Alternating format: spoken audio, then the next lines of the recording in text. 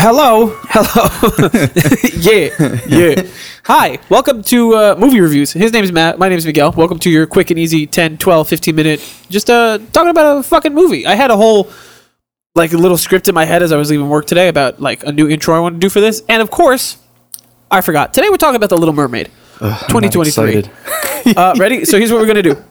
I'm going to count down from 3 to 1. Yeah. And after 1, we're going to go 3, 2, 1, go. Kind of like rock, paper, scissors. Okay. On go, you're going to say either you loved it, you hated it, or, I mean, it's all right, I guess. Overrated as fuck, in my opinion.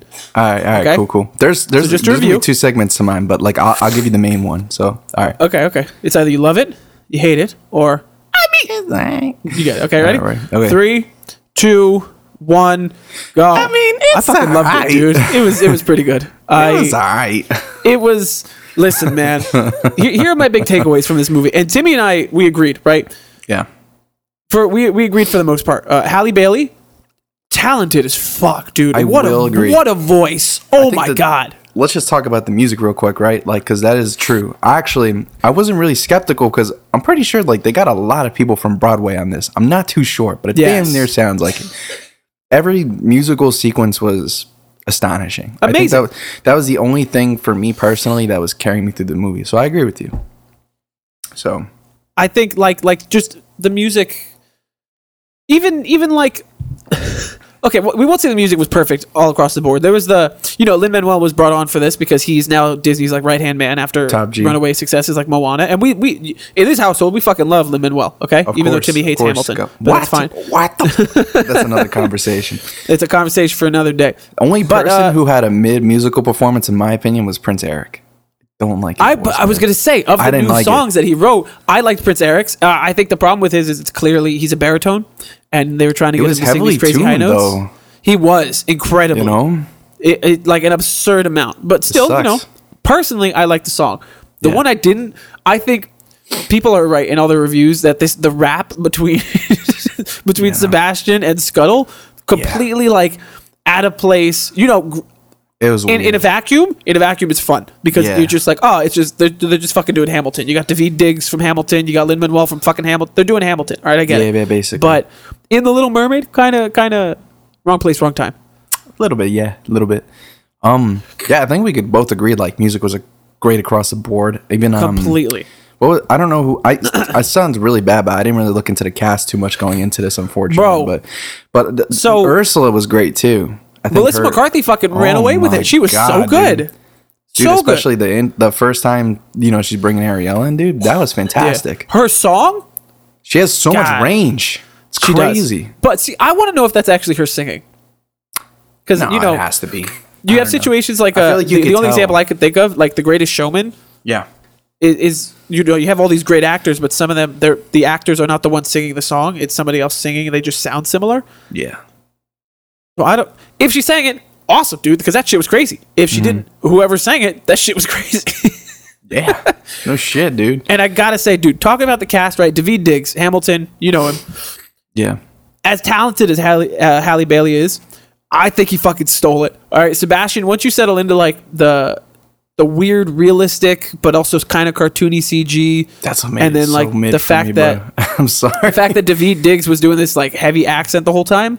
Once you settle into it, dude, I thought he was the best part of the whole fucking movie. The way he's just like talking shit, and his songs are great, and he's the funniest part of the whole movie. He really is. Like, out of anything, right? I feel like it takes on a very serious tone, but then all you hear is "Oh, Tandam Barasta bad girl" the whole time. How do I get myself into these things, man? Why do I? No, teenage Island.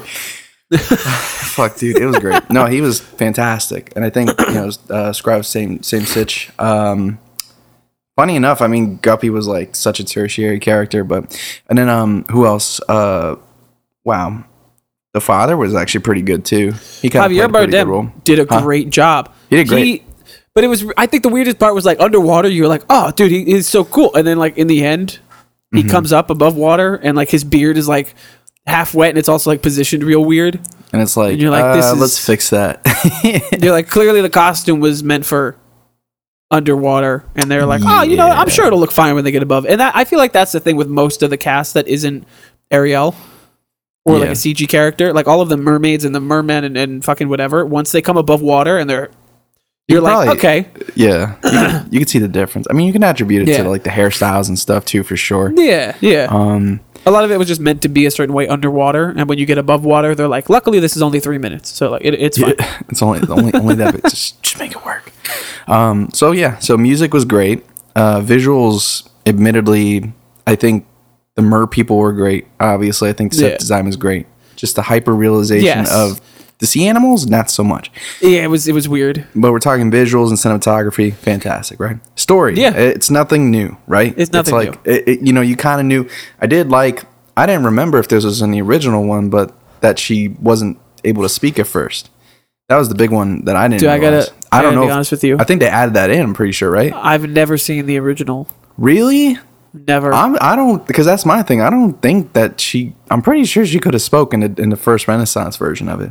And in this one, she just doesn't speak. And then that's the reason why not only is she not able to communicate to Eric early on, but, it's like, it did a good job, I think, creating that conflict, Yeah. But yeah, it was nothing really new. It was kind of cutesy, the romance and everything. And of course. Yeah, I thought they was cute. Yeah. So I was here for it, definitely. And and for that reason too, is like admittedly, like, I don't want to say mid. It was kind of mid in a way. Yeah. It was like, like you'd expect it as much, but then that's just stupid of me to rag on an iconic story. So, yeah, because I gotta say they didn't reinvent anything. So overall, though, I mean, if we're really looking at this holistically, I do think this was definitely I don't know. I think because there's really not much else to say. I think it kind of just met the expectation. The only reason I just thought it was mid is because, for what it was trying to do, obviously I'm not its designated audience, but it was a decent time. But it was a cute enough time that I don't need to watch it again, but I can admit, like, oh no, I can see why some people would like it. There were some other factors too, like I just hated being in a theater filled with children screaming and crying, and Ness was like, I can't. Yeah, the demographic of people that go to your theater versus that go to ours. But then again, you also went on a Saturday night. 8 p.m. That's like weekend, the showing, opening weekend. We went at like 6 p.m. on like a Friday. It was just ridiculous. It was it's surprisingly a lot of the people there were like our age, where people were like, oh yeah, I grew up with the original one, so fuck it, I want to watch this one. Yeah, and people that are there for like, I hear about the controversy. Let's see what's going on. Honestly though, all things set aside, I mean, listen, that was just their marketing. The movie was fine. I think that's really what it was. So, overall out of 10, what do you think? Overall, a 1 to 10, I'd give it. Are we doing decimal points? You can do decimals. I don't care. Give it like a 6.5. I give it a 6. I was around that range too. At first, I was going to get, in the beginning when I was first, I was like, I'm about to give this shit a 5. And I was like, no. No, because once you settle into the CG and the sing song and whatever, you're like, all right, yeah. I was going to say that throws you off in the beginning, but once you kind of get into groove of things, it's pretty fire. Once you sit down, you're like, oh, that's right, this is Disney. This isn't like fucking Transformers or like some crazy I'm drama. So excited to see Optimus DSLs, bro. Bro, Optimus and his DS. First of all, it's a reboot, so that's really nice. You have to watch all of them anyway, but we know officially now it's just Bumblebee in this one, so it's not going to be super fucking convoluted. Exactly. Anyway, hey, we'll talk about Transformers on the day. Little Mermaid, on the whole, that gives it. We'll say it's a 6 to me. We'll say it's a 6 cumulatively. Yeah, we're around that ballpark. 6.25. You want to be specific? 6.25. It's 6 and 1/4. That's pretty much it. We're gonna try and keep these as short and simple as possible. To the point. To the point. Nice and little. Whether you should see it, you should not see it. I think it's worth the watch. I think it's worth the watch. I think it's 100% worth the watch if you have A-list. Yeah. If you are an adult our age and you're paying full price, Dolby you could probably avoid. But we saw it in 3D and I thought that was fun. Yeah. It kind of gave me an eye strain halfway through the movie, but I was forcing myself to sit there. Yeah. So there was that weird scene in the beginning too where they like tried to make you nauseous, where everything's just like spinning upside down as you're getting underwater. I got the motion sickness. I was like, ooh, here comes Timmy was like, yeah, dude. And especially too, my AMC has a bar, so whiskey and Coke was a vibe. But man, that should give you the spin for a second. That's a vibe. Yeah. So now we always just get that 0-calorie high fiber candy. Delicious. Delicious. until the next morning. Dude, with a Coke Zero vanilla. Oh fuck yeah, exactly, bro. No, you need the caffeine free. I always get the cream soda, but you throw in some strawberry. This man's a mixologist. That's crazy. That's right. Have you ever heard of my friend Anything Bowl? We're on YouTube, Twitter, TikTok, all the socials. Check the link in bio. Delicious. Miguel, what have people been missing? So last week we actually had a movie review. We did Fast X. After that, our snack time, we did the Ultimate Fast and Furious tier list, because Fast X. And then our last main episode a couple days ago, we talked about Logic on the iPad and how Netflix is dying. A lot of different fun stuff. Here's what's coming up. Snack time this week. We're gonna.